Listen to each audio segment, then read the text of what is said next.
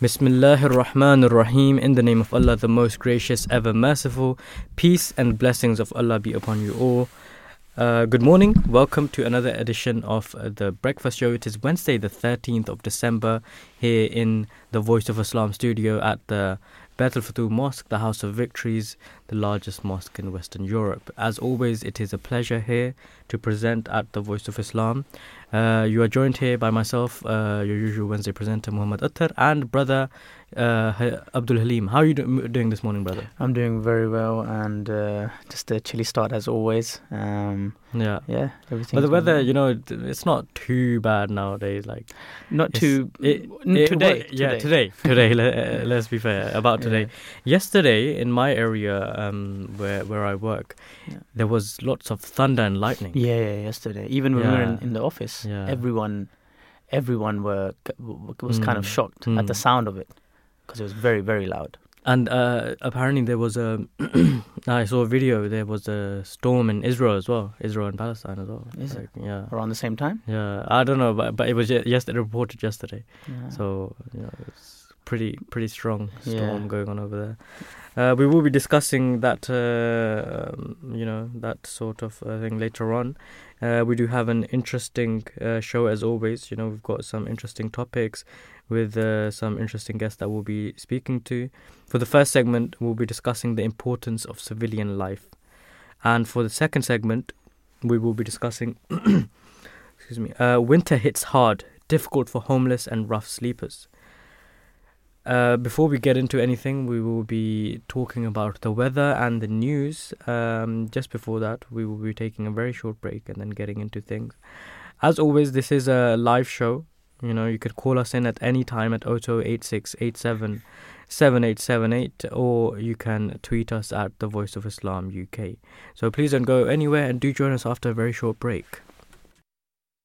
عن عمرو بن شعيب رضي الله عنه عن أبيه عن جده قال رسول الله صلى الله عليه وسلم إن الله يحب أن يرى أثر نعمته على عبده. It is narrated by Hazrat Amr bin Shuhaib Razillah Ta'ala Anhu from his father, from his grandfather, who reported, the Holy Prophet Sallallahu Alaihi Wasallam stated, "Indeed, Allah loves to see the results of His favors upon His servant." Bismillahir Rahmanir Rahim. In the name of Allah, the most gracious, ever merciful. Welcome back to the Breakfast Show, dear listener. We will now be discussing the weather and the news. So, in terms of the weather, what the BBC Weather Office says is that today the southeast will remain mostly cloudy with scattered showers, turning dry and brighter elsewhere, but clouding over in Northern Ireland and West Scotland, with some rain by evening here. Tonight, a band of rain will progress eastwards across northern and western areas, this falling as snow initially on some of the northern hills, turning dry and clearer for a time in the east. Tomorrow the band of cloud will reach the east and the south, but the rain will be very patchy here. Behind it, a mix of bright spells and scattered blustery showers, mainly in the northwest. And the outlook for Friday to Sunday is that Friday will be dry and bright to start in the south, but cloudier in the west later, cloudier and breezy in the north with rain in the northwest, mostly cloudy and breezy on Saturday with rain in western Scotland and some patchy drizzle further south. Just a few brighter breaks in south and east. Sunday may bring spells of rain in the north, but staying dry in the south. So mostly, it's looking like the typical dreary winter weather of the UK. As we are in the winter. We will be discussing the weather later on as well, speaking about the winter blues and, SAD, the seasonal affective disorder that does occur when winter comes around, as the days are shorter, the days are darker, the weather is not on your side, not your best friend at the moment. And that, does affect our moods as well. Definitely. I think it affects everyone's mood. If the sun's out and it's a hot weather, everyone's cheery and just you can see smiles on their faces. Yeah. But when the days are dark and short and cold, everyone's got a different aura about them. Yeah, definitely. And then, some of us might also be lacking in vitamin D. So, do make sure to get that checked that you don't have, especially, people like South Asian people, especially, when they come here, they're very low on their vitamin D. Because they're really used to the sun, isn't it? Yeah. So, and our bodies, we can't, obviously we can't produce it without, taking the right supplements. Or unless, if there's no sun, then we can't do anything about it unless we take, vitamin D tablets or have foods that high vitamin D, basically. Yeah, that's true. So in other news, there's been a death on one of the barges housing migrants and refugees in the... on one of the it's like a ship, right? A boat, but it's floating and it's got flats on it. Houses immigrants, isn't it? So there's been a death on there. What was the cause of the death? It doesn't specify what the cause of death was, but it's just an unfortunate incident that has happened. And moving along to a similar topic, 3 teenagers were killed in a car crash in Wales, I believe. So families of 3 teenagers killed in a crash between a bus and an Audi A1 have paid tribute to them. Oh, wow. It was a 19-year-old, an 18-year-old, all died on the scene in Coedley, 7 GMT on Monday. Mr. Owen's family said his presence would light up any room, while Mrs. Smith's family said they had been left with a void that can never be filled. Our thoughts and prayers, go out to the families of the lost ones, and may they find solace. So in other news, there's been another, a vote for the Gaza ceasefire, and the UN General Assembly, votes overwhelmingly in favor for Gaza ceasefire, and there's only been about 10 countries that said no, and 23 that have abstained, including the UK. And obviously, the US said no as well. They were the leading country that said no. They vetoed the ceasefire a couple of days ago. Yeah, a couple of days ago they also vetoed the ceasefire. And this is such a abusive, strange power, veto. Exactly, we were just talking about this earlier. Just one country can, what's even the point of having the vote? Exactly. Then they should then ask first, is anyone going to veto this, and just not do the vote at all, right? Because this is a waste of time. Because if they're going to go through everyone, and then at the end, if it's 5 countries that are allowed to have a veto, and then if one country is going to veto it, then all that the whole proceeding was just for nothing. It's really strange. But the president, Joe Biden, he's warned Israel that if they need to change their attack, or they may lose global support. He's starting to his tone has started to change, even though the United States did just veto for a ceasefire. But we will see in the coming days how much effect this has actually had on Biden, and if he does change his ways and demands a ceasefire himself, because the United States are the biggest supporters. The argument that they use is that Hamas did the attack on October 7th, so this is retaliation, and in war there's always going to be casualties.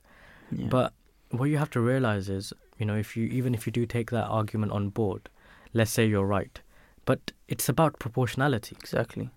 It's about proportionality. And if you see the figures now, it's completely disproportionate. Yeah, exactly. And the majority of people that are dying are children. More than 7,000. They're not a part of Hamas, are they? Exactly. And then they're not militants. They're innocent civilians. Exactly. And then those that are dying in West Bank, where there is no Hamas. What about those casualties? So it's all just very strange and horrific times that we're living in. So in an update of the Ukraine-Russia war, Putin forces unleashed new offensive as UK sends fresh weapons to Kiev.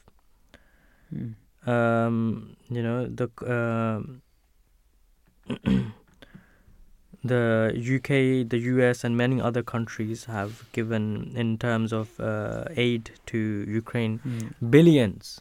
Hundreds of billions of pounds or dollars or whatever you'd like to call it, in terms of military financial aid. The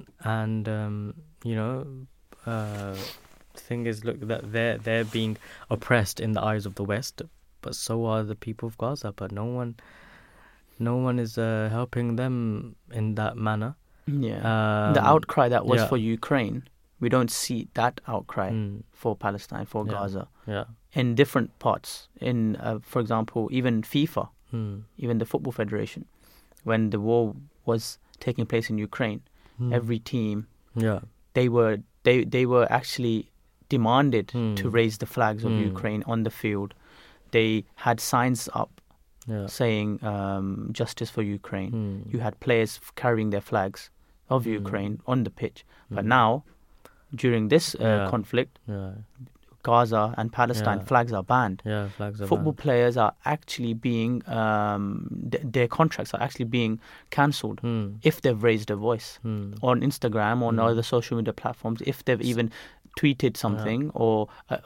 Celebrities are losing like movie contracts and stuff as well for speaking up against if they speak for Palestine. Yeah, there were 3 young teenagers in the US.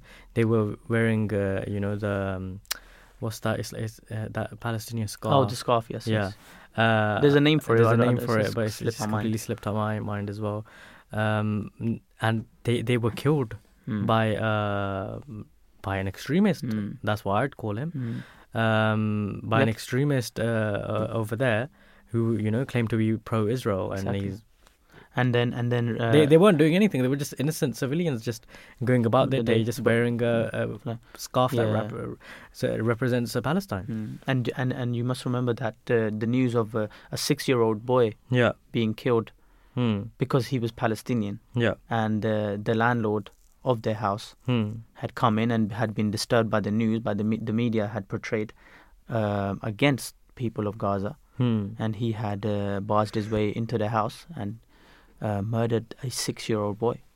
He was a Palestinian because he had been given some sort of news which was against the people of Gaza, which was against the people of Palestine. Exactly. Being brainwashed in a way. Exactly. And that's why I think the media needs to play it plays a very, very big role. Very big role indeed. There's been many, cases, many reports where Israel's, officials have fed us some news, which even the BBC have, reported that, had to apologize after that it was false news. False news, yeah, exactly. Yeah. Whereas there are, journalists on the ground in Gaza reporting daily, and, there's clear-cut evidence, You can't say those photos were edited. Or edited, because you can't edit you can't to that extent. Exactly. The technology hasn't advanced that much. Exactly. Even if you ask AI, or even if you sit down for... the thing is, it would take hours to edit that much, right? Exactly. And those photos are coming out by the minute. Yeah, it's impossible. Right? But then we see that the journalists in Gaza are being targeted. The journalist from Al Jazeera, he was killed because they wanted for them to stop publicizing these kind of atrocities that they are committing on them. They wanted them to be silent. Yeah. So one of our topics is in regards to this, so we'll be discussing that on further as well. So in another news, it is a man has raped a woman in front of other passengers on the London Underground, and he's been jailed for 9 years. He's been on like 5 counts of different various atrocities, acts that he's committed. He's been convicted and he's been jailed for 9 years, and there were other passengers like on by as well. Fortunately, they couldn't find any CCTV footage, so the woman was coming back from like a night out or something. She was sleeping and her friends were there as well, and he just went on the train and he raped her. And disgusting. It's disgusting. And if if it was just women, I would understand maybe it might be a bit difficult for them to I'm not sure of the situation or what exactly happened. It might be difficult for them to, they might be scared in that situation to maybe try and stop him or whatever. But if there were other passengers on board, they should have helped. They should have helped. Yeah.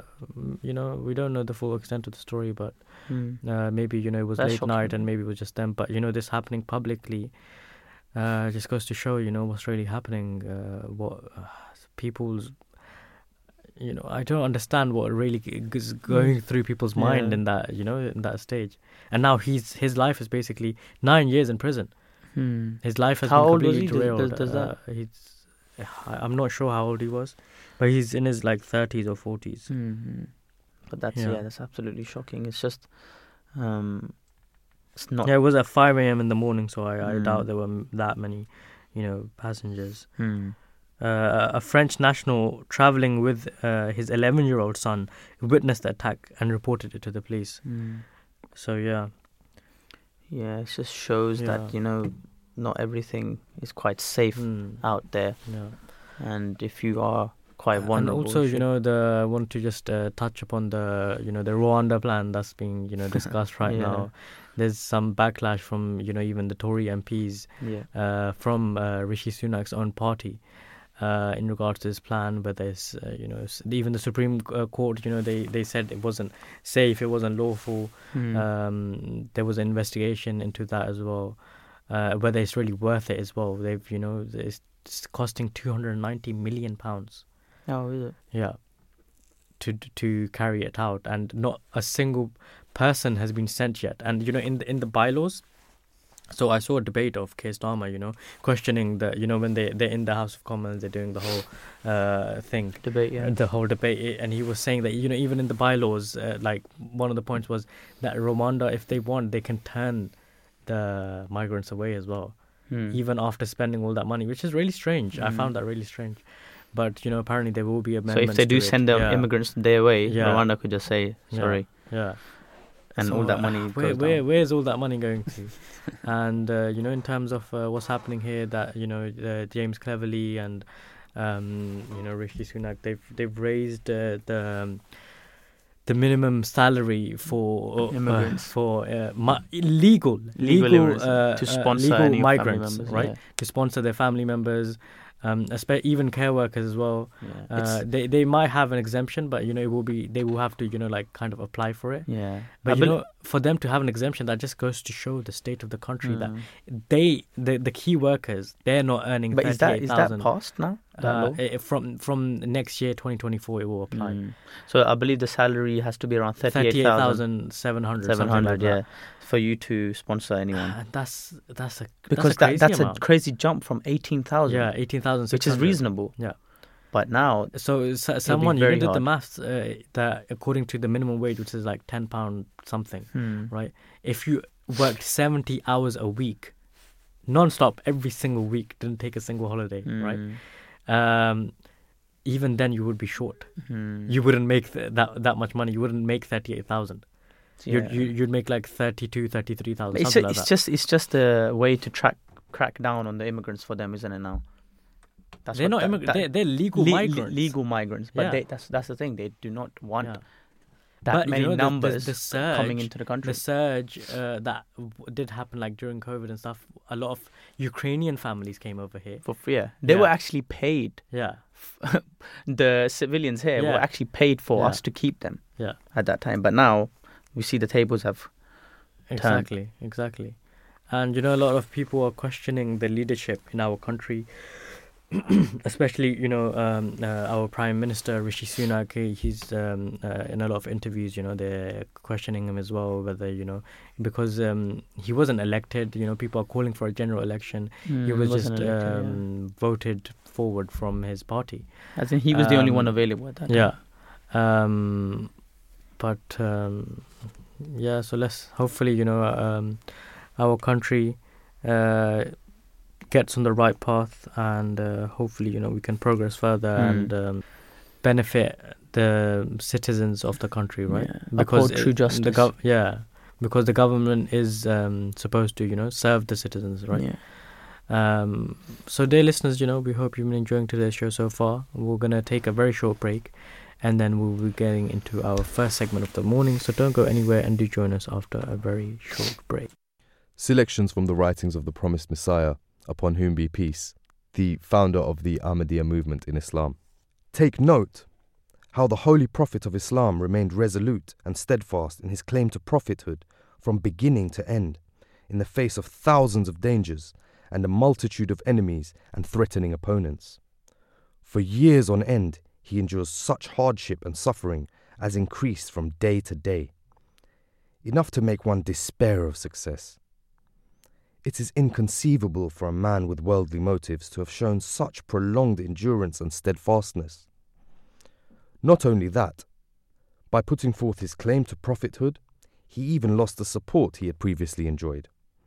The price he had to pay for his one claim was to confront 100,000 contentions and invite a multitude of calamities to befall upon his head. He was exiled from his homeland, pursued with intent to murder. His home and belongings were destroyed. Several attempts on his life were made by poisoning. Those who were his well-wishers began to harbour ill for him. Friends turned into foes. For an age which seemed eternity, he braved such hardships, which are beyond a pretender and impostor to suffer through. Writings of the promised Messiah, alayhi salam. In order to establish the oneness of God, it is of utmost importance that one should love God to one's full capacity. And this love cannot be verified unless it reaches its perfection in a practical form. It cannot be proved with lip profession. If somebody just talks of sugar, he cannot find the taste of sweetness in his mouth. Or, if somebody expresses the feeling of friendship, but does not help his friend in times of need, he cannot be called a true friend. Likewise, if somebody just talks of the oneness of God, but does not love him as he should, it cannot be of any avail. What I really mean is that practice is very important along with the precept. That is why it is necessary that you should dedicate your lives in the way of God. And this is the real Islam for which I have been sent to the world. Thus, he who does not come near this fountain that God has made to flow is very unfortunate. A new station, the Voice of Islam, with live discussions, religion and culture. Understand the true teachings of Islam with the Voice of Islam. Assalamu alaikum warahmatullahi wabarakatuh. May peace and blessings of Allah be upon all of our listeners. Welcome back to The Breakfast Show on the Voice of Islam radio. Dear listener, now we will be moving on swiftly to our first segment of the show, which is the importance of civilian life. In this segment, we will discuss the Israel and Hamas war, which is on everyone's mind nowadays, and why is there a high civilian death toll in the Gaza conflict, and what measures can be taken to address it. As we all know, the situation that's happening in Gaza, what we see is that Israel has now made no secret about the intensity of the bombardment inside the Gaza Strip. I believe around 17,000, more than 17,000 people have now lost their lives, including children. Majority of them, being children. Majority, above 7,000 being children. That's just a massive amount of loss, especially to those innocent children who just stepped foot in this world. Now have to go, and just imagine the loss and the feeling of the parents that just gave birth to those children. It's just shocking. It's horrendous. It's like essentially like if you're living in Gaza, it's as if you are you're in a slaughterhouse. Literally, you are being born knowing that most likely you might not survive, and that it's been defined as an open air prison. Yeah, exactly. Right, biggest open air prison. And what's happening over there is just so words cannot define it. Yeah. And supposedly now, the Hamas tunnels, right? The tunnels in inverted commas. So Joe Biden was asked in regards to this, what's happening over there.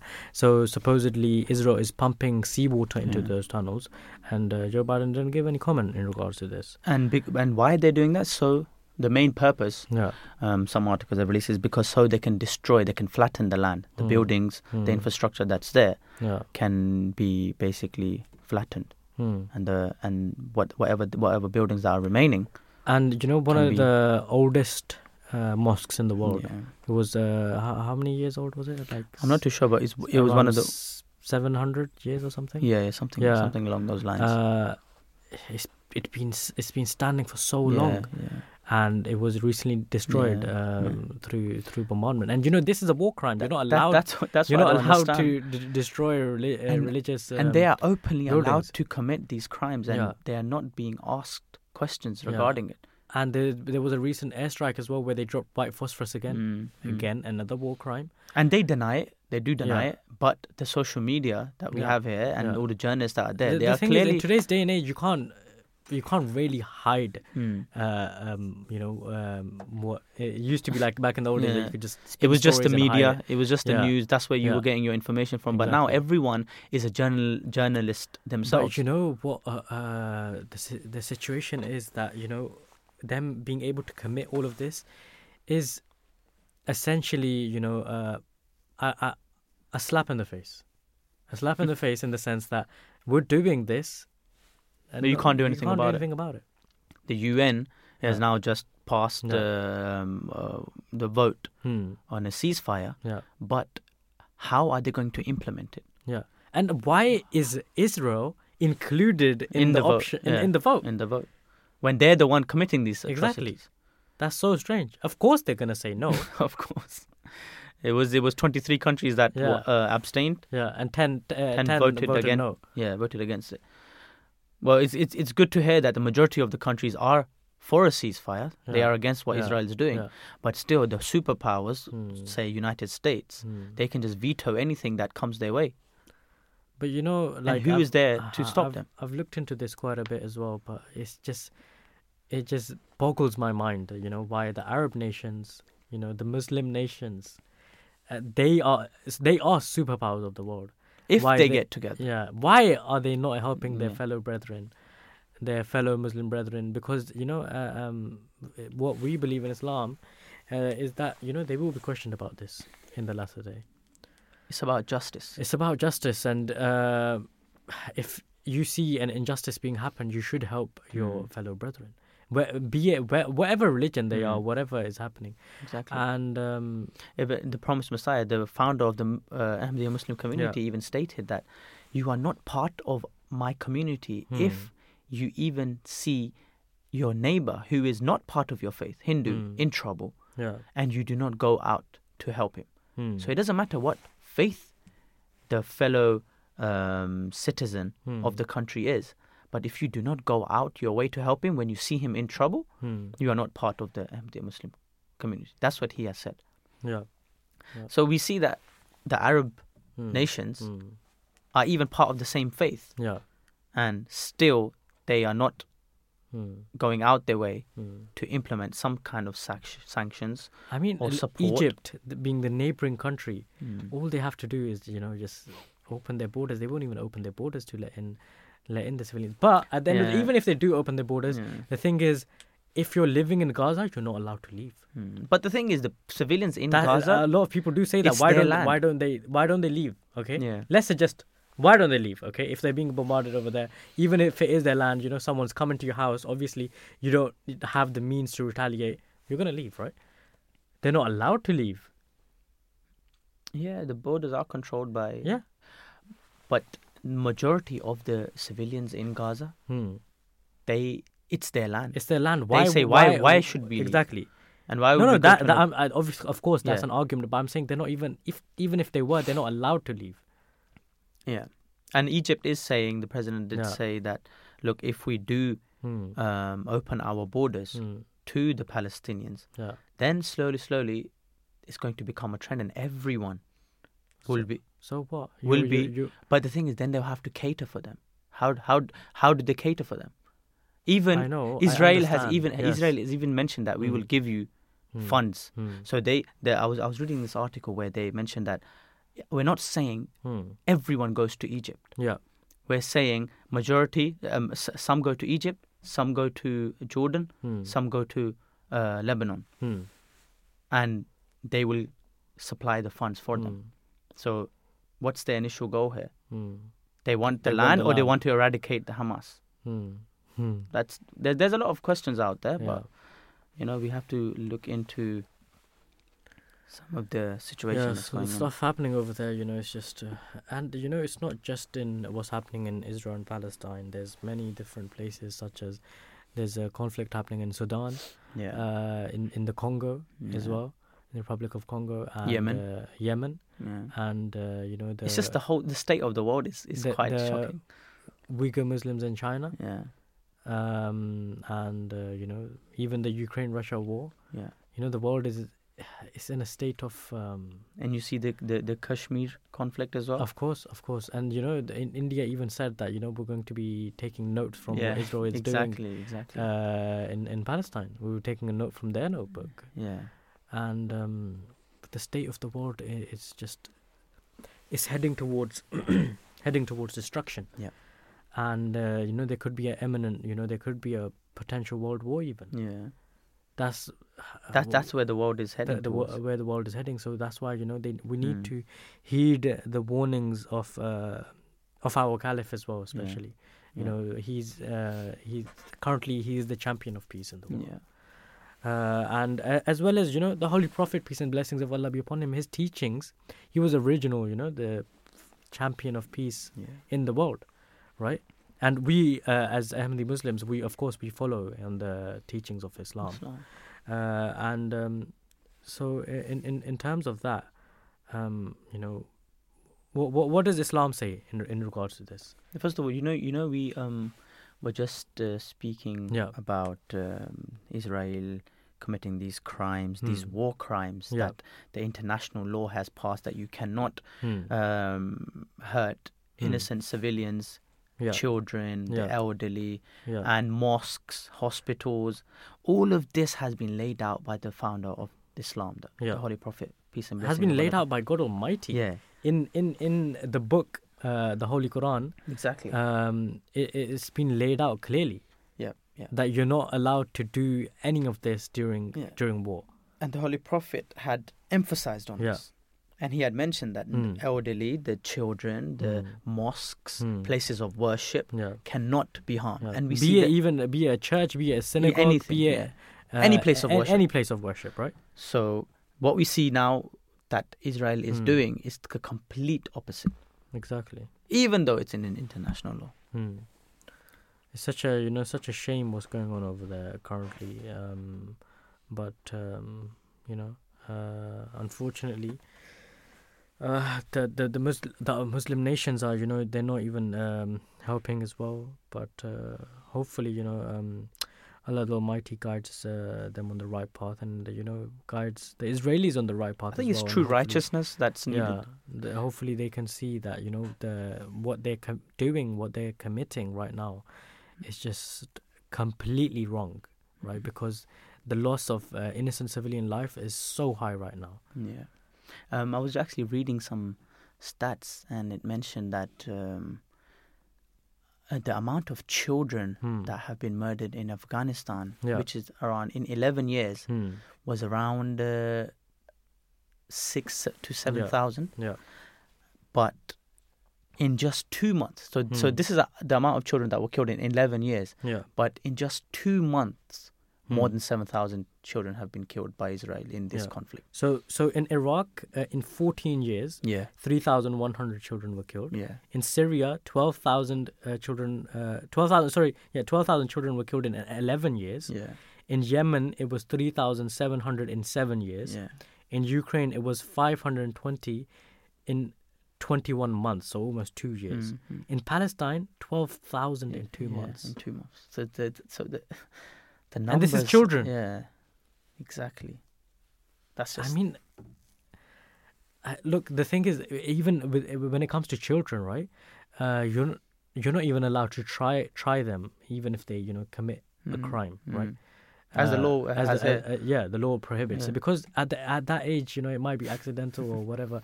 But Israel tries children, and they put them in jail as well. Yeah, but the thing is, like, if you read or listen to some of the statements that the officials in Israel are making, it's just horrifying. Yeah. And then one of the Israel's secretary mentioned that we should nuke the place. Yeah.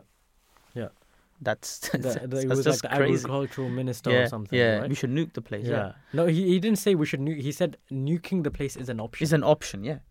And Netanyahu even mentioned he gave a reference to this nation called Amalek, which in the holy scriptures mentions that kill the children, don't spare the children or the women, just essentially annihilate them. So everyone. With him giving this reference, what does that mean? And that's what they are actually we see happening in Gaza. Exactly. So these kind of things that are happening right now, it just makes you think, where has the fear of God gone and the righteousness gone? And in Islam, if we just mention that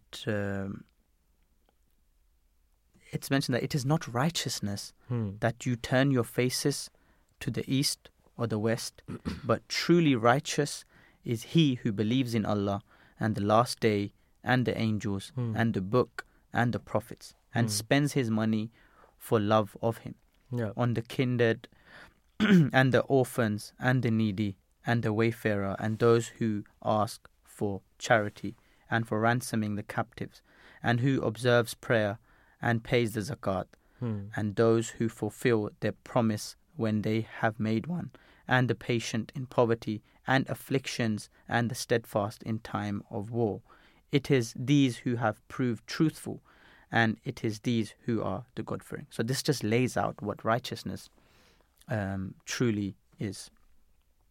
And the whole collateral damage argument, how much more collateral damage do you want? Because the majority of damage that you're doing is collateral, right? And why, the Israel army, the IDF, they have a lot of personnel, right? And they have a lot of backup personnel as well. They have more than enough men to go, boots on the ground, and just seek out these Hamas terrorists, right? That's what they should be doing. Yeah, exactly. Face to face. They have enough technology. Man to man, or whatever. If you want to do woman to man, because they do have women enlisted in the IDF as well. And you know how they claim they're the most moral army in the world, and everyone must have seen some of the social media clips online where they are aiming at mosques and hospitals and church, and they blow these buildings up. And you just see these. They can do surgical strikes where, for example, if it's like 2 bedrooms on a building, right? On say a 4-story building, there's just 2 bedrooms where you can see the windows, and say supposedly there are Hamas terrorists inside those 2 bedrooms. They can do surgical strikes and just destroy those 2 bedrooms using a strike. Yeah, they have that decimate the entire building. They have that technology. They have that technology towards that route. Yeah, but they choose to decide not to. Just decimate the land. Yeah, and that's what I was mentioning, because them claiming that they're the most moral army in the world, and then you see these video clips online, they're just clearly destroying a hospital or a school or a mosque, and then laughing. You can hear them laughing about it, and you know that there are people in that building who are just lost their lives, and you are just laughing about it. It's not too moral, if you ask me. An IDF spokesperson stated, the IDF is committed to international law and acts according to it, and in doing so attacks military targets and does not attack civilians. The terrorist organization Hamas places its operatives and military assets in the heart of civilian population.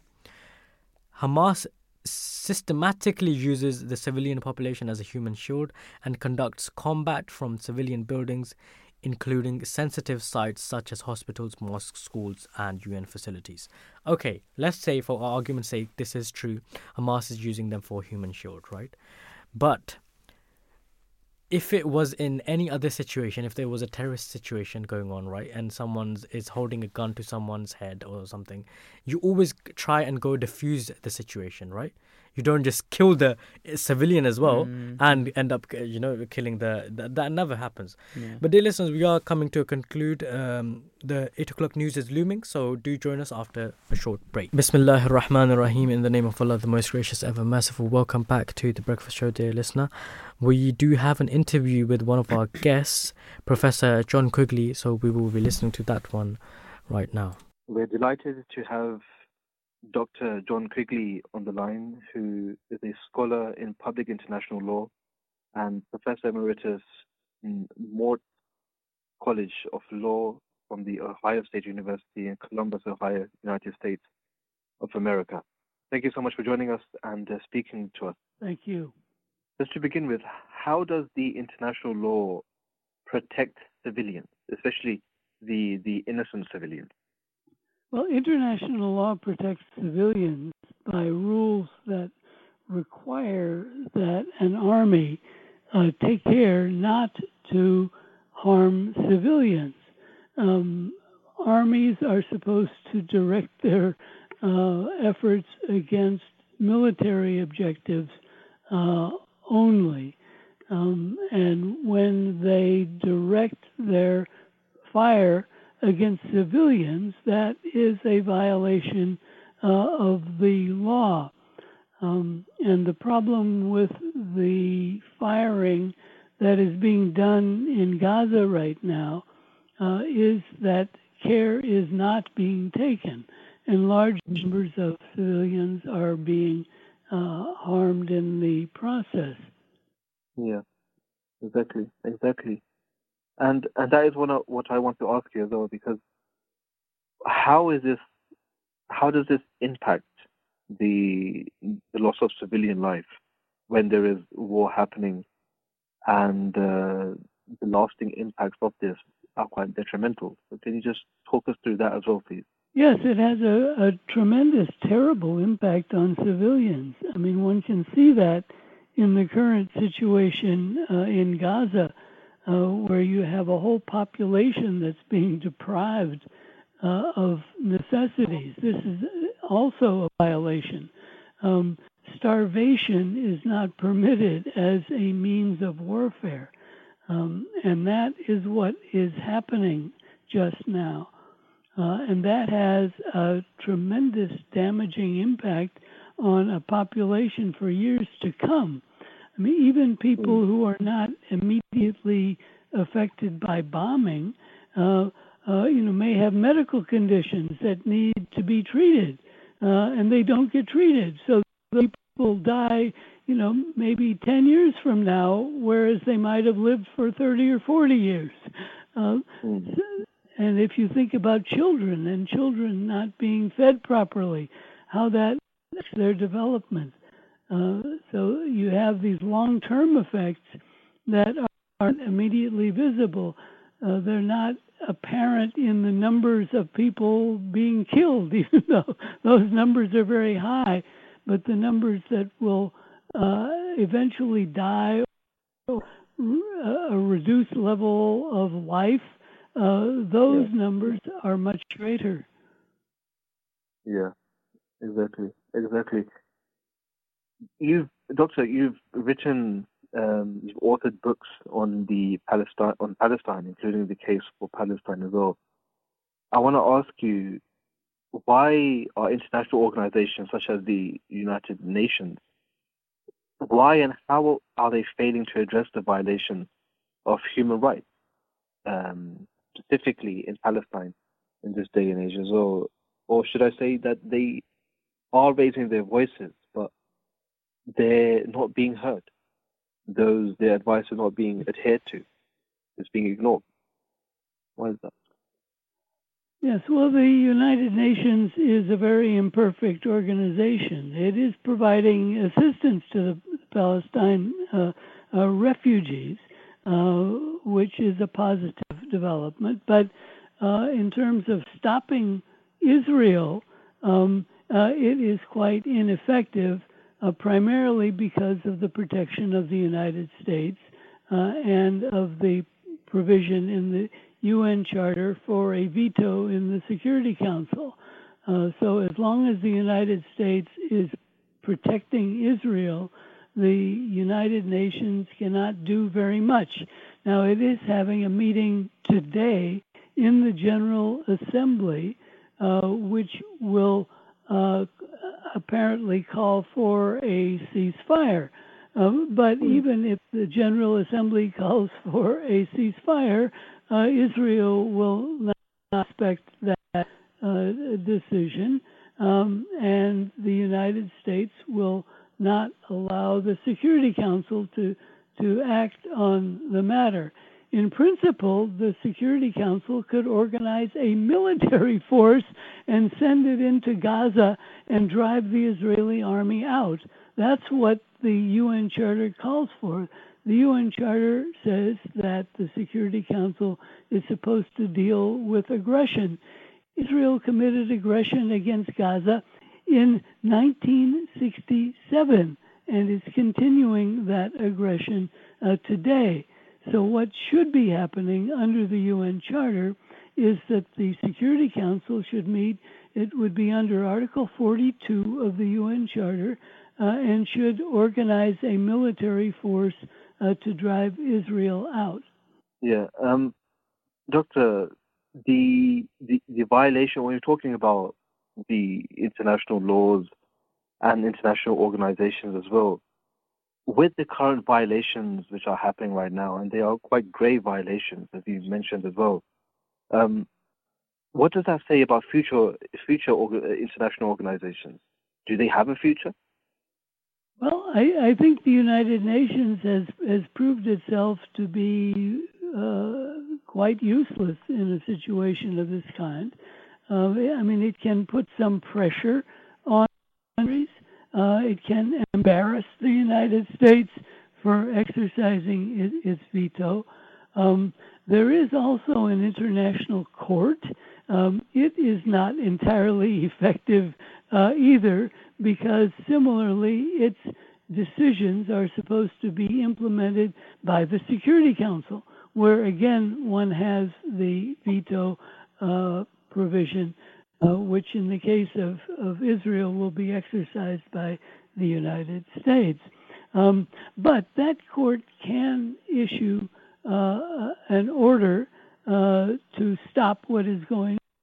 There is a convention, the Genocide Convention, that should be invoked right now by other states in order to condemn what Israel is doing. What Israel is doing constitutes genocide. The evacuation order from October 12, October 13 constituted genocide. Even if there were no immediate deaths from that order, but simply ordering an entire population to move under circumstances where they have no access to fuel and to food and to water, that qualifies as genocide under the Genocide Convention.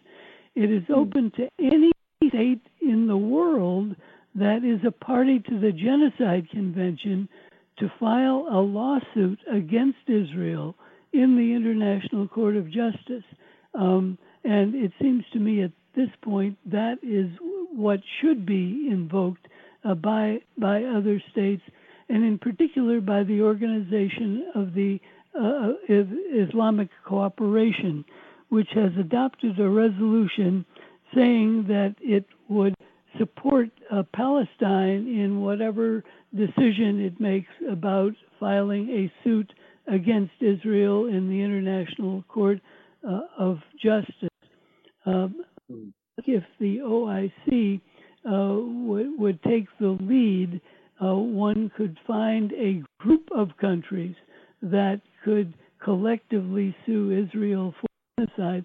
You would then at least have an order from the court saying that it appears that genocide is being committed. Yeah. So you do believe that the situation in Gaza right now is a violation of international humanitarian law. What needs to be done then, finally? What needs to be done to address this issue properly and make sure that this, we de-escalate the war into a ceasefire and then make sure that there is no war, absolutely, that there's justice, and justice prevails. What actions do we need to take? And governments, what do we need to see? Well, they need, first of all, to require Israel to stop. And that could be done through economic means. The European Union has the possibility of pressuring Israel. Most of Israel's trade is the European Union. In terms of keeping this from happening in the future, one thing that needs to be done is the repatriation of the refugees in Gaza. Most of the population in Gaza consists of people who have forced out of their home areas going back to 1948. So roughly 2/3 of the population of Gaza consists of people who are in families that were forced out of their home areas in 1948. And that is the real crux of the problem. That's why Gaza has been overpopulated for these 75 years. And that constitutes a crime against humanity. The leadership of Israel should be under prosecution in the International Criminal Court for prohibiting the repatriation of those families. The prohibition of people to return to their home areas is considered a crime under international law. Thank you for speaking out and telling us, what the possible solution may be. Dr. John, thank you so much for joining us. It's been an absolute pleasure speaking to you, and I'm sure that the listeners would 100% benefit from our discussion and our talk. Thank you so much once again. Thank you. So that was, a very interesting interview with Professor John Quigley, who's been on the Voice of Islam, many times before as well, and he's a sound scholar in public international law, and he's a professor as well at the Ohio State University. And it was very nice to speak to him once again and get his views on this topic as well. We do have another brief audio clip in regards to what's happening over there in Israel and Palestine. So let's listen to that one. This was prophesied in the Holy Quran that twice will the Israelites be turned out of Palestine and twice they will recapture it. And twice will they be tried. If they conducted themselves well in the sight of Allah, then they will not be punished. But if they reverted to the old follies, then they will be punished and turned out of Palestine, and Palestine would be inherited by godly people, by the righteous people. So, unless this prophecy is fulfilled in both manners, there are two things mentioned in this prophecy. Number one, the Jews will recapture one day in the latter days. The word latter days is Wadul Akhira is the word used, is the expression used in the Holy Quran. In the promise of the latter days, Jews will be made to return to Palestine. This is a prophecy of the Holy Quran. Nobody could alter it. After them, the land will be inherited by pious people. So if the Muslims of the time were already pious, why should they have come to Palestine at all? That means to say that at the time when the Jews would recapture or re-enter Palestine, generally speaking, the Muslims would have been rejected by Allah as not pious. In the meantime, a pious community would be created from among them.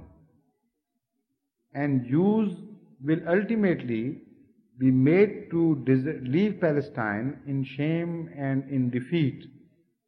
And that land would be inherited, al-ard, by the God-fearing people of Allah. Ibadus Salihun, that is, those who do good deeds and who are pious, virtuous people. So Ahmadiyyat came to prepare that group which would ultimately inherit that land. And this phenomena went parallel, side by side, for a while. On the one side we observe the fulfillment of the Holy Quran in the way of Jews recapturing Palestine. On the other side we see that community being prepared and being educated, which would ultimately, inshallah, enter Baitul Muqaddas and inherit it from Allah. So I don't see any contradiction in these two things. If you see any contradiction after my explanation, please clarify your question further. So, what I meant was, why should there's a big problem of Palestinians being pushed out of their homeland and the Jews taking over another. That I have already explained. The fact is that according to the Holy Quran, as well as according to the traditions of the Holy Prophet of Islam, a most unfortunate time was to come to Muslims when they were no longer to be Muslims in reality, in the sense that as a whole they would be pious, God-loving, God-fearing people. They would stick to the word and spirit of the Holy Quran. If that prophecy is to be fulfilled, and we know it not only is it to be fulfilled, it has been fulfilled, then such people have no longer a right to whatever they were given by Allah by way of favor. And the Holy Quran makes a very fundamental declaration in this regard. It says, Inna Allaha la yughayyiru ma biqawmin hatta yughayyiru ma bi anfusihim. Whatever Allah has given to some people, He does not alter that state of favors until first people themselves change themselves and no longer deserve those favors. Then Allah takes away those favors. Sometimes a people are punished at the hands of worse people, and that is a phenomenon of punishment. That doesn't mean that Jews are dearer to Allah. It only means that the Muslims of this time are to be demonstrated by Allah that they are no longer on the right path. They are no longer God-fearing and righteous. So Allah's wrath is showing to them, and in a manner that which is also so insulting. To be punished by a person lower than you is a very great insult. It adds insult to injury. So to be punished in itself is bad, but to be punished at the hands of somebody who stands lower in status and degree is the worst punishment. Like that happened in the time of Tsar. You know, when the Tsar told one of his guards not to let anybody enter his palace because he was busy in some very important work, Tsar's son appeared and he tried to force his way to the palace. The guard stopped him and said, "No, it is the order of my master. I am not going to permit you to enter." He started beating him. And after that, when he got tired, he thought now he would have changed his mind.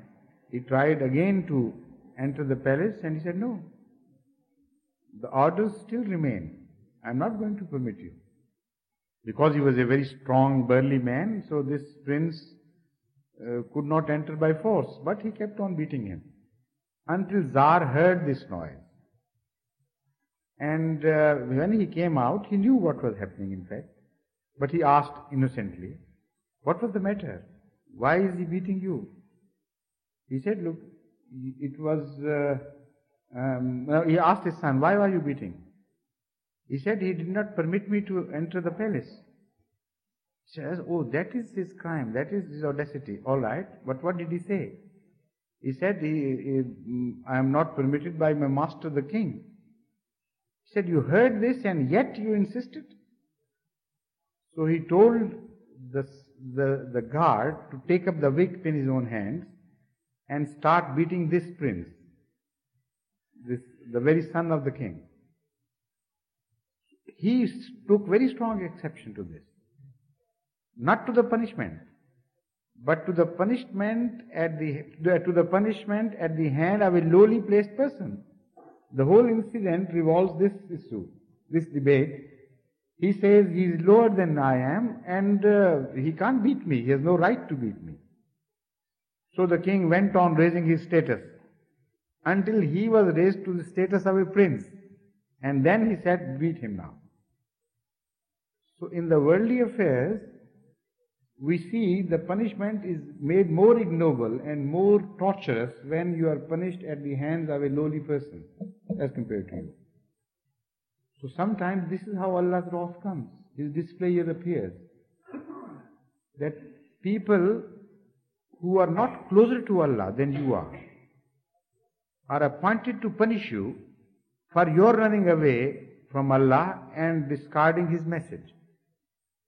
It has happened many a time in the history of Muslims. It's no wonder. At the time when Baghdad was being attacked by the hordes, Khawaneen hordes from Mongolia, the Caliph of the time sent messengers to a very holy person who was living a retired life, and it was said that his prayers are accepted by Allah. So he beseeched him to pray to Allah that Allah may avert this calamity, which was reaching Baghdad very rapidly. So the entire night he kept on praying. As he had told the king, the messenger of the king, to come in the morning to receive the answer, when he appeared in the morning, you know what his answer was? He said, "All night I have been praying to Allah to avert this calamity and to stop this horde of non-believers. And the entire night I have been given this revelation repeatedly. Ayyuhal kuffar, uqtulul fujjar. Ayyuhal kuffar, uqtulul fujjar. O non-believers, murder or kill the believers who are not righteous. Fujjar are those who believe in God or in His messenger, but whose deeds are ugly and bad and corrupt." So this was the revelation made to him throughout in answer to his prayer. He said, "From this I understand that they are coming by way of Allah's decree and punishment. And now you have earned Allah's displeasure. Nobody can avert this calamity. This is going to befall you." So it has happened there too. So why can't it be repeated? And if the Muslims take the lesson, if they begin to see the message, then the things will inshallah be totally transformed in their favor and against the Jews. If they become Ibadiyus Salihun, as is said in the Holy Quran, Allah would see to it that they inherit the land again, and the Jews are turned out of that land. So that was the fourth caliph of the Ahmadiyya Muslim community, Hazrat Mirza Tahir Ahmad. May Allah have mercy on him. And he was speaking about how the lack of righteousness is, it's not. There's no righteousness present in today's day and age, in today's world. That is why we are heading towards the path that we are heading towards. So dear listeners, we hope you've been enjoying today's show so far. We will be taking a very short break and then we will be moving on to our next segment of the morning. Winter hits hard, difficult for homeless and rough sleepers. So don't go anywhere and do join us after a very short break. Selections from the writings of the promised Messiah, upon whom be peace, the founder of the Ahmadiyya movement in Islam. Take note how the Holy Prophet of Islam remained resolute and steadfast in his claim to prophethood from beginning to end, in the face of thousands of dangers and a multitude of enemies and threatening opponents. For years on end, he endures such hardship and suffering as increased from day to day, enough to make one despair of success. It is inconceivable for a man with worldly motives to have shown such prolonged endurance and steadfastness. Not only that, by putting forth his claim to prophethood, he even lost the support he had previously enjoyed. The price he had to pay for his one claim was to confront 100,000 contentions and invite a multitude of calamities to befall upon his head. He was exiled from his homeland, pursued with intent to murder. His home and belongings were destroyed. Several attempts on his life were made by poisoning. Those who were his well-wishers began to harbour ill for him. Friends turned into foes. For an age which seemed eternity, he braved such hardships, which are beyond a pretender and impostor to suffer through.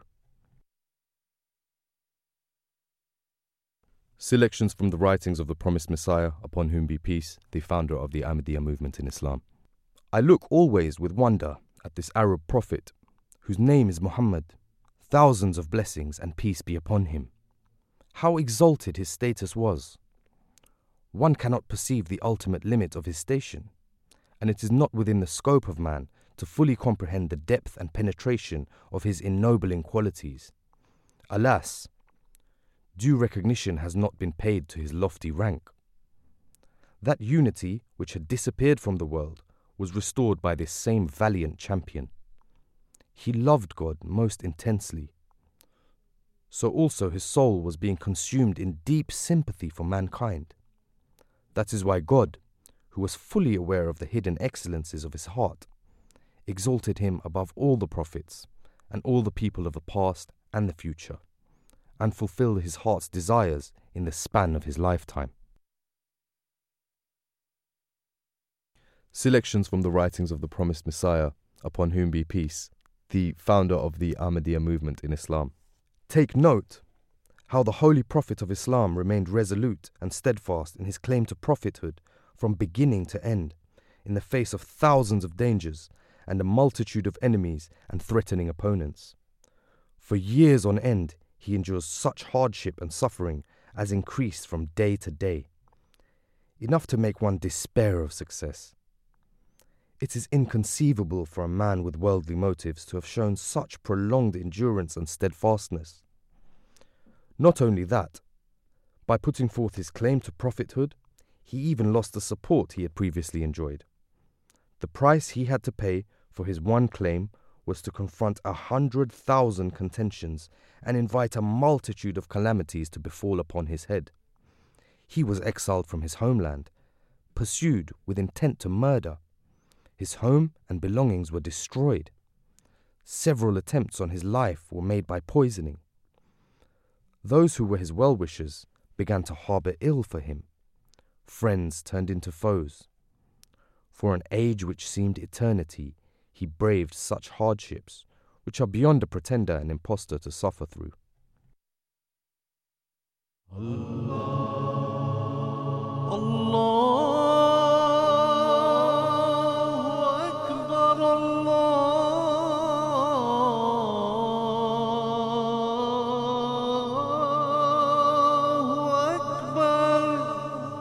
You're listening to the Voice of Islam Radio, broadcasting on DAB and via the internet 24 hours a day. Bismillahir Rahmanir Rahim. In the name of Allah, the most gracious, ever merciful. Welcome back to the Breakfast Show, dear listeners. So we have moved on to the second segment of the morning, that winter hits hard, difficult for homeless and rough sleepers. Extra support has been put in place for rough sleepers across the east of England due to cold weather. Homelessness is experienced due to various reasons such as poverty, unemployment, mental health issues, and a lack of affordable housing.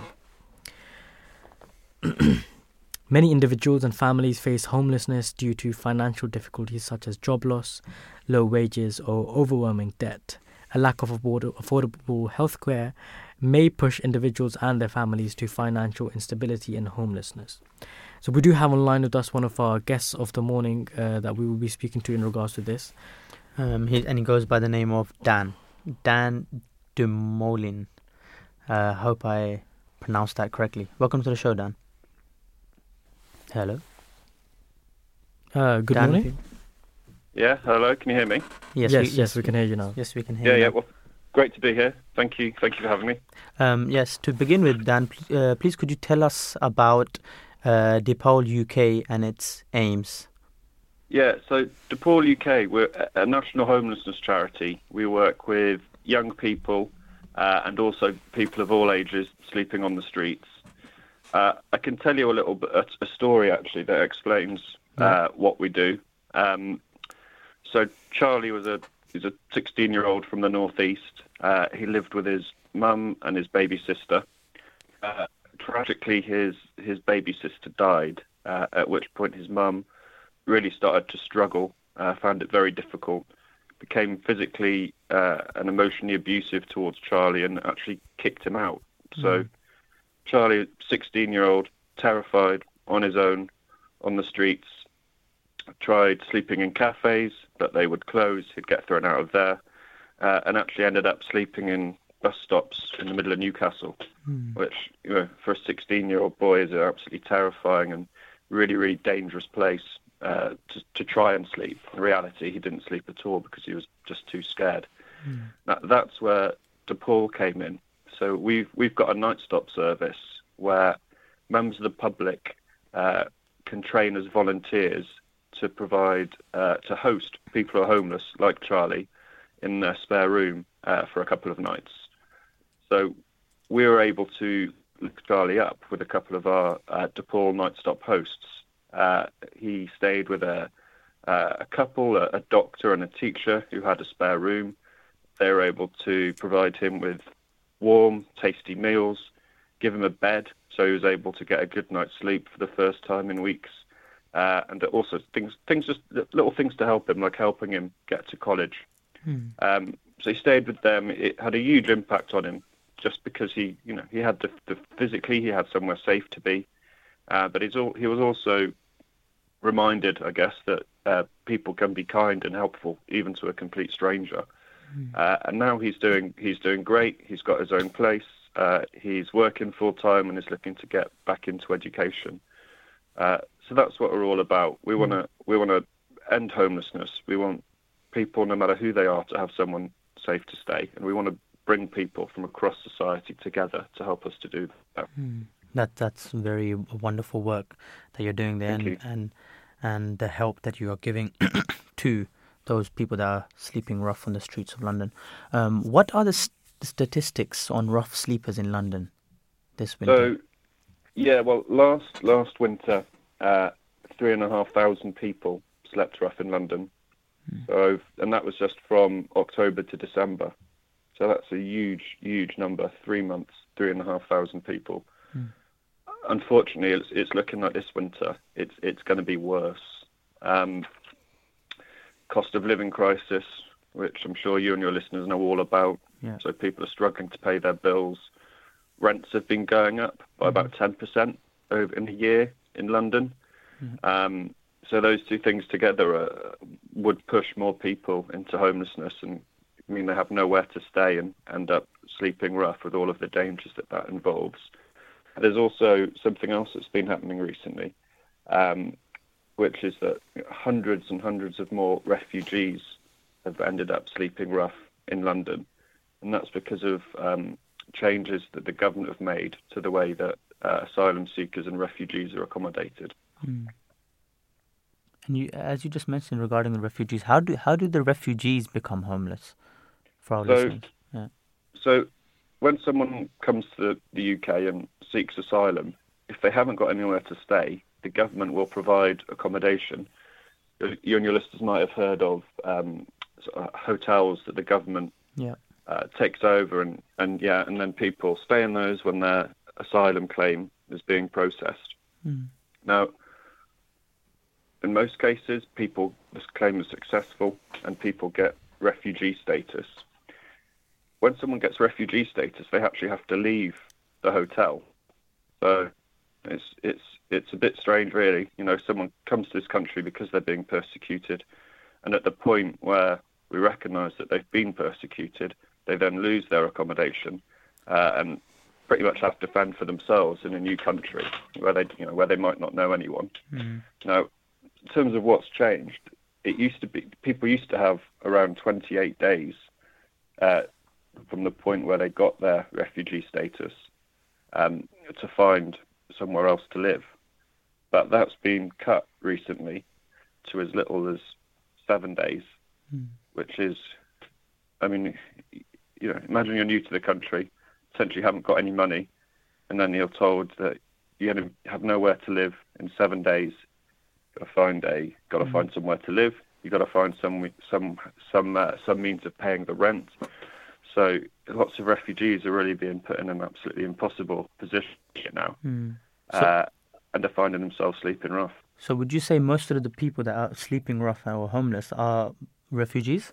Majority of them? No, I don't think it's most of the people. I think most people sleeping rough across the country are UK nationals.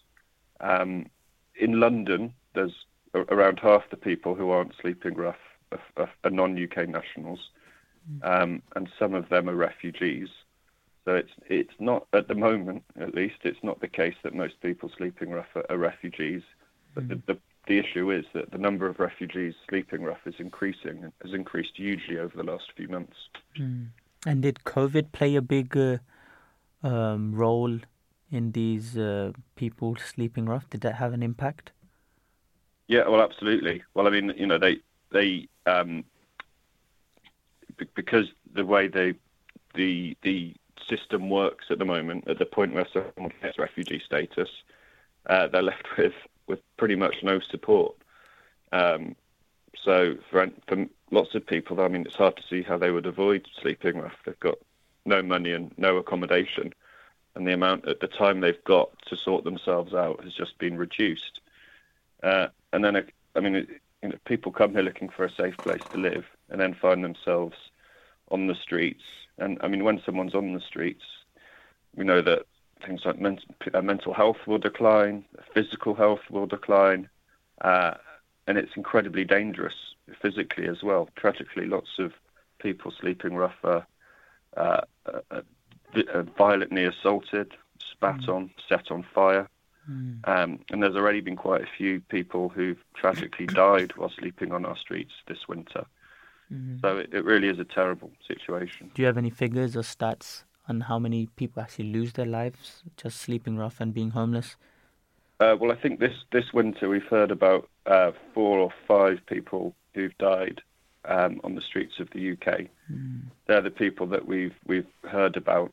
But yeah, it's probably, in terms of actual numbers, every year there's people who are dying, far more than we would like. No one should be on the streets, and no one should be dying on the streets. There was actually a few years ago someone who was sleeping rough actually died in Westminster Underground Station, which is where all the politicians get off the tube and go to work in Parliament. So that's quite a striking, tragic thing to have happened, really, that our politicians are walking past someone who was sleeping rough and who had died. Yeah, that's quite tragic, isn't it? And what can our listeners do to help support people that are sleeping rough this winter? Yeah, so lots and lots of people already get involved, because clearly no one in the UK would accept this situation. Lots and lots of people want to help. So I spoke a bit about Night Stop earlier and how the service helped Charlie. So if people think that's something they might be interested in, they can contact Dapul, and let us know that they're interested in becoming a host. So, not everyone can do it, and it is a big ask, but there's lots of training and there's lots of support that we put in to make sure it's safe. So if people are interested, please do go on there. Please do Google DePaul Night Stop and see how you can get involved. If and not everyone's got a spare room, and not everyone would want to give it up. There's lots of good reasons why people wouldn't be able to do that. So probably the best way to help apart from that is to look for a local homelessness charity, a national homelessness charity, and volunteer in other ways. So we really do depend on volunteers at DePaul. It's a key part of what we do. So we always welcome members of the public who want to volunteer. And you can also, of course, give financially if people are in a position to do that. So right now we're trying to pull the money together to open a new shelter, a winter shelter. Tragically, there are still people on our streets in this the weather's getting really cold. We want to take people off the street. We want to provide accommodation, and there are costs to doing that. So any financial donation that people can give to DePaul would really welcome. Yep. Thank you very much, Dan. It was wonderful speaking to you. Great work you're doing out there, and may God give you more opportunities to help others even more. Oh, well, thank you very much. Thank you for giving me the opportunity to speak to your listeners. Thank you. Thank you very much. Thank you. Yes, that was Dan, who is the Director of Development and External Affairs at DePaul UK, and he's doing quite wonderful work out there helping others. And our fundamental teaching of Islam does promote and teach to help others. It's narrated that like for your brother what you like for yourself. Yeah. So whatever situation that you see others in, if you put yourself in that situation, would you want to be in it? Of course Definitely. not. So we should be out there helping everyone possible. So begging or asking for food and money without repayment was the means by which poor survived at the time of the Prophet. The Holy Prophet, peace and blessings of Allah be upon him, disapproved of begging and only allowed it under 3 circumstances. If one was in severe poverty, when one owed enormous debt, or when one did not have any means to pay blood money. He did not allow begging by a rich person or by anyone who has the strength and is in sound sound in limb. That was the case in times of the Holy Prophet, peace and blessings of Allah be upon him. And during the time of the second Caliph, Hazrat Umar, he actually allocated a sum of money for those elderly people who were begging outside for some food or shelter, because he said that when that person who's begging was young, he was working, he was strong, he had strength to work. But now, because he's reached a certain age where he can't provide for himself, so he shouldn't be out there begging to survive. So the state should help him. So he had allocated a certain amount of sum for those people at that time. So this all started at the time of the second Caliph in Islam. Yeah. And the Islam has made the giving of charity a purification for those with wealth and a means by which wealthy may achieve nearness to Allah. In addition, the giving of charity provides for those in poverty. And the AMC donated 350 soup casserole packs to a local charity, Slough Outreach, on 18th December as part of their local winter community welfare and support initiative. The packs will be used to not only support the homeless community in Slough, but also to help support the most vulnerable families who are facing food shortages. The Ahmadi Muslim community is encouraged to help the homeless in various ways, mainly through charity, which is why we organize such happenings to help the wider community. As it is a recurring theme in the Holy Quran, following the practices of the Holy Prophet, peace and blessings of Allah be upon him. The Holy Quran states, "And what should make thee know what the ascent is? It is the freeing of a slave, or feeding in a day of hunger an orphan near of kin, or a poor man lying in the dust." Yeah. So the Holy Prophet, peace and blessings of Allah be upon him, has stated in another place that it is better for one of you to take his rope, bring a load of firewood on his back and sell it, God thereby preserving his self-respect, than that he should beg from people whether they give him anything or refuse him. And he also referred to rough hands of a labourer as the hands God loves. So, that is what we need to do. We need to follow in the true teachings of Islam in the footsteps of the Holy Prophet, peace and blessings of Allah be upon him. So we do have online with us our second guest of the morning, Mr. Chris Edwards, who is a trustee for the Humanity First International Charity, as well as being part of the Voice of Islam. Good morning, peace be upon you, and welcome to the Breakfast Show. Thank you very much. Assalamu alaikum to you, everyone. Wa alaikum salam. So just to begin with, could you please tell us about the organisation Humanity First and the work that you guys are doing? Yeah, so in 1995 we started off as a relief charity for the Kosovan crisis, and obviously people were being made homeless there in slightly different circumstances. But we are a disaster relief organisation, so disasters can form in many ways. We've then gone on to do other programs, doing water wells and eye care and medical camps and stuff like that. But at our core, disaster relief is where we came from, and what we still do. Like, people are being made homeless in Gaza, for example, and we will help where we can anywhere in the world. Yeah. And what are some of the struggles that rough sleepers, face in the winter? Yeah, I mean, as a Humanity First volunteer, a few years ago, I helped with the homeless library that runs in central London, and so I saw firsthand in freezing cold conditions. Were coming to Lincoln's Inn up in Holborn to get food to try and get them through the night, and with Humanity First working with the Quaker Mobile Library, we were able to sort of humanise rough sleepers, and they could have books and things like that. So some of these people are, have their own mental health struggles or of lifestyle choices, or sometimes it's economics that's forced them into that situation. But I think that they often get looked down on by many of the people walking to work. But actually, there but for the grace of God, would we go? So it's very important. I mean, obviously, every Christmas there's this whole campaign of helping the homeless at Christmas and stuff like that. And certainly Humanity First, about 5 years ago, Sadiq Khan did a program, and we helped with homeless haircuts, homeless eye.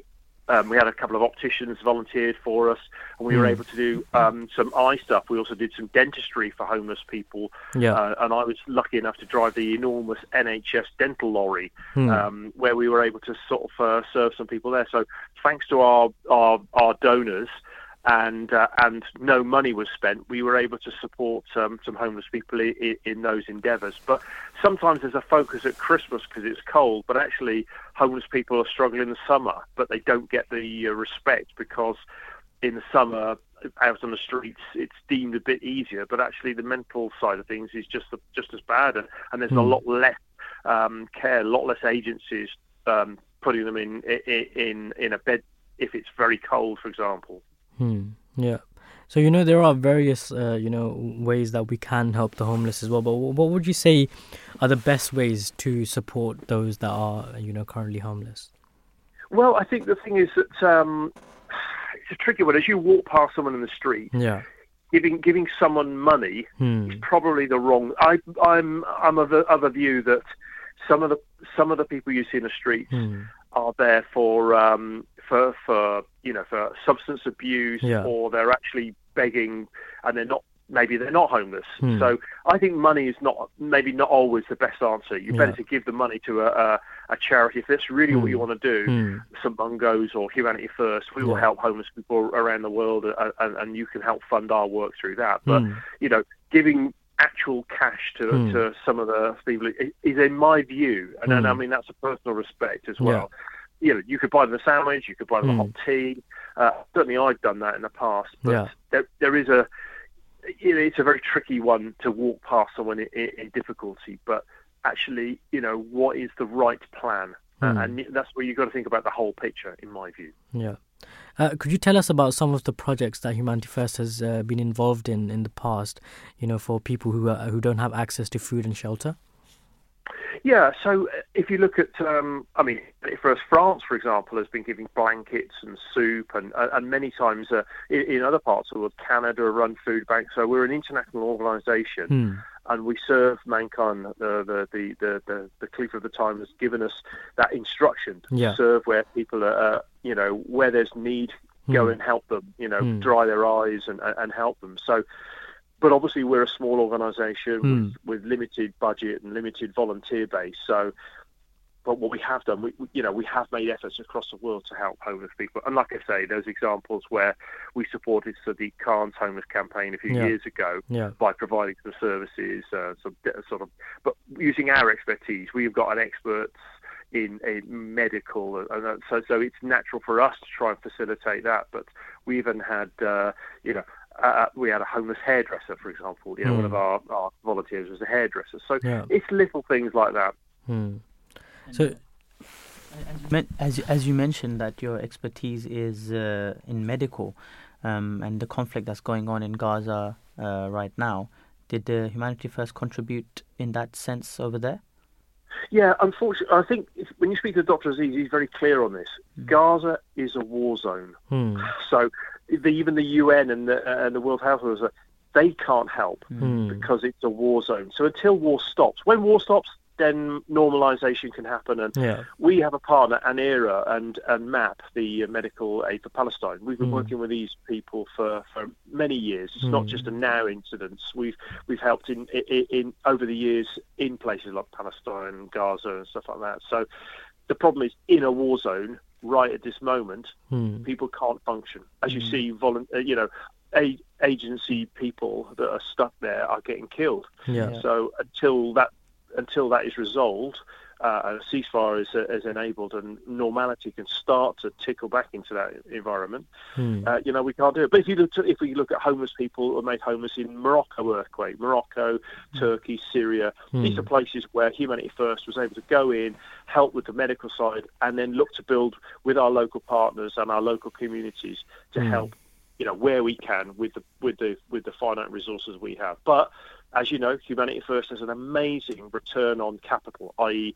£1 spent with us goes way further because we don't have directorships of well-paid staff. We really, really run a very lean operation. So when you give to Médecins Sans Frontières or Oxfam or Save the Children or St Mungo, they're all great charities and fabulous, but they do have big staff running. Their CEO is going to be on good money. Their directorships, that they're all paid up. Whereas if you look at Humanity First, very, very few paid staff. So that's the beauty of Humanity First. We are very lean. Yeah. So is there any final message that you would like to leave for our listeners before we do let you go? Well, I mean, everyone could be that change. All of our Voice of Islam listeners, I always appeal to them when I come on as Humanity First to say, you can either give money or you can give your time. And we set up food banks to help homeless people. So in Mirfield and Warsaw, it's only through the local community, the Ahmadi Muslim Association, have been absolutely magic in helping and building up those food banks. So that's one option. If you're a listener out there and you're desperate, how can I help? Well, actually, you can. We're always looking for new initiatives. So we need people with time and energy and enthusiasm to come and help us and build things. So there's an appeal for money, but also appeal for enthusiastic volunteers. Thank you so much for joining us this morning. It's been an absolute pleasure. For now, take care, good morning, and assalamu alaikum wa rahmatullah. Wa alaikum assalam wa rahmatullah. So that was Mr. Chris Edwards, part of the Humanity First charity, International Humanity First charity, doing great work out there. We do have a very brief audio clip of His Holiness in regards to this, so let's listen to that one. You see, Allah Ta'ala has made this world. That is what we believe. And He is all merciful. He is the provider and sustainer of His creation. He says in the Holy Quran that He is the one who provides food to the animals and to you as well. So there is a potential here in this world to grow more food for the people, for His creation, whoever needs food. If we are disturbing the balance by cutting trees, climate change, and carbon emission, and so many other things, and we are not taking the remedial measures to correct whatever we have done to imbalance our world, then it is not Allah's fault. In Africa, there is a vast land which can be utilized for producing food for the world. There is a vast land in America even, in North America, South America, in Asia. If proper plan is made,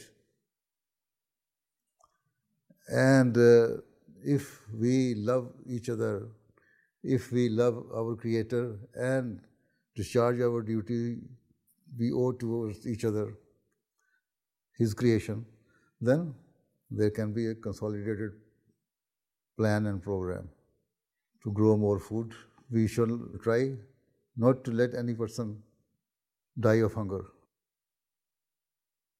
But here what is happening? That if we have excess food, we throw it into the sea. We waste our dairy product. We waste our agricultural produce instead of giving to the hunger-stricken people in third world countries. So this is our lack of interest in helping the people of the world. If the rich countries, rich people are discharging their duties and giving their due rights to the deprived people, this is Islamic teaching, is to show sympathy to others and feed others. Islam doesn't say that there should be socialism, but it says that you must be careful in providing food to every person, to your neighbor. Islam says that your neighbor has the right. And the definition of the neighbor is it can extend up to the 40 houses. And neighbors are those who are working with you.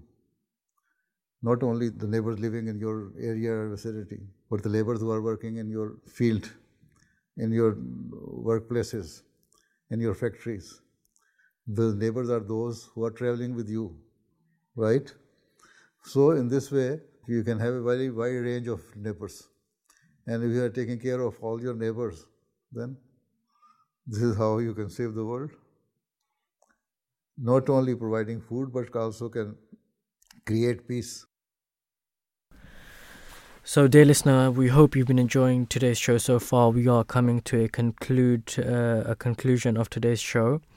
It's been an absolute pleasure, presenting here on the Voice of Islam studio. As always, I'd like to just thank my fellow presenter, my brother Abdul Haleem, and the technical department, brother Akib, and the lead producer Hania, the researchers Kashfa, Nura, Maria, Zanib, Jazeeba, Sara, Nura, and thank our guests for tuning in and helping us with their expertise. So don't go anywhere, and do join us for other shows. For now, take care. Assalamu alaikum wa rahmatullahi wa barakatuh.